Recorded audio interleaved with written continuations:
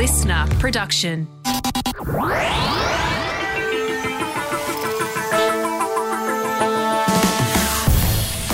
Hello, and you are very welcome to another episode of Science Explained, a weekly podcast brought to you by Listener and Cosmos. Today, you've got me, Evram Yazgan, and I'm going to be taking you on a journey millions of years in the making as we peer through the dinosaur fossil record together. How did dinosaurs evolve into all the magnificent and iconic shapes and sizes that are loved by all kids and adults alike? And what ended up happening to the so-called terrible lizards? This is a tale of how sifting through the geological record has helped our understanding of how animals through Earth's history lived, died, and evolved. Dinosaurs are still often thought of as scaly monsters. The Jurassic Park franchise, as entertaining as the movies are, hasn't helped with that popular perception. But that view has been changing over the last few decades as scientists learn more about dinosaurs through fossil discoveries. It's amazing, but by staring at a bunch of tens of millions of year-old rocks, paleontologists are able to get a sense of how long-dead animals lived. It turns out that dinos were a lot more complicated than we give them credit for.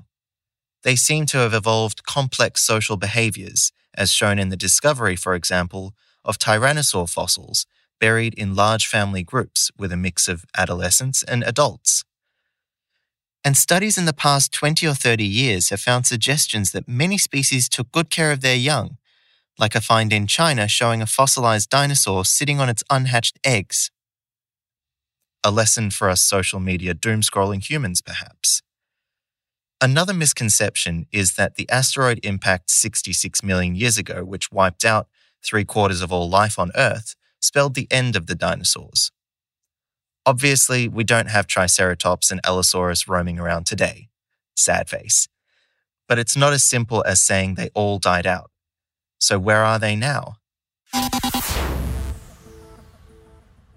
The closest living relatives of dinosaurs are the crocodilians and birds. Which is more surprising to you? Crocodiles and alligators being related to the ancient reptiles might seem obvious. But take a close look at an emu's foot or a shoebill. The eagle-eyed observer will see a lot of similarities between these birds and the dinosaurs of old. Birds are actually a lot closer to dinosaurs than even crocs and alligators, which split from dinosaurs evolutionarily about 300 million years ago. In fact, our fine feathered friends are not just related to dinosaurs. They're not even just descended from dinosaurs. Science is now telling us that birds are dinosaurs, the ones that lived through the asteroid impact, acid rain, and decades-long winter that ensued 66 million years ago. It is not a new theory that dinosaurs and birds are related. In evolution, there is often talk of missing links, transitional forms which show the evolutionary step from one species to another. One animal which seemingly fit the bill for transition from dinosaur to bird is Archaeopteryx, meaning old wing. Its German name, Urvogel, means first bird or original bird. Archaeopteryx was discovered in a German quarry in the 1850s. Beautifully preserved fossil impressions of 6 specimens show very clear feathers on the animals, which lived around 150 million years ago during the dino heyday of the Jurassic. Since then, many dinosaur fossils, including a large number discovered in China in recent decades, have shown dinosaurs with feathers. One fossil, Sinosauropteryx, even holds chemicals which tell us the animal had feathers arranged in red and white bands on its tail. Using an electron microscope, scientists looked inside its fossilized feathers at microscopic structures called melanosomes. In living animals, melanosomes contain melanin, a pigment which gives color to human and animal hair, as well as feathers. Different shaped melanosomes produce different colors. Blacks or grays are produced by sausage-shaped melanosomes, and reddish shades come from spherical ones. But at the time that dinosaurs existed, the skies were dominated by giant flying reptiles called pterosaurs. Side note, These extinct animals are not dinosaurs, but are related to them. So what were the feathers for? Paleontologists think there are 3 reasons why some dinosaurs evolved feathers. The most likely driver for the emergence of feathers was insulation. Scales which evolve into long shafts have air pockets which are better at trapping warmth. Another common misconception about dinosaurs is that they were fair weather friends living exclusively in hot, arid, and tropical environments. Fossils have been found showing dinosaurs thrived in Earth's ancient polar regions too. In fact, it's now believed that dinosaurs' special adaptations to the cold are what led to their great success. During the Triassic period, when dinosaurs first emerged, they were very much bench warmers to the dominant species, ancient reptiles which ruled before them. But as the Earth cooled, dinosaurs were better adapted to longer, colder winters and found refuge in the polar regions 220 million years ago.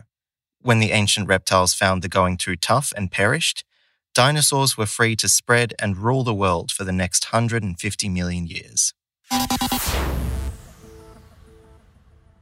Another reason dinosaurs may have evolved feathers appears to be related to peacocking. No, not so much on social media.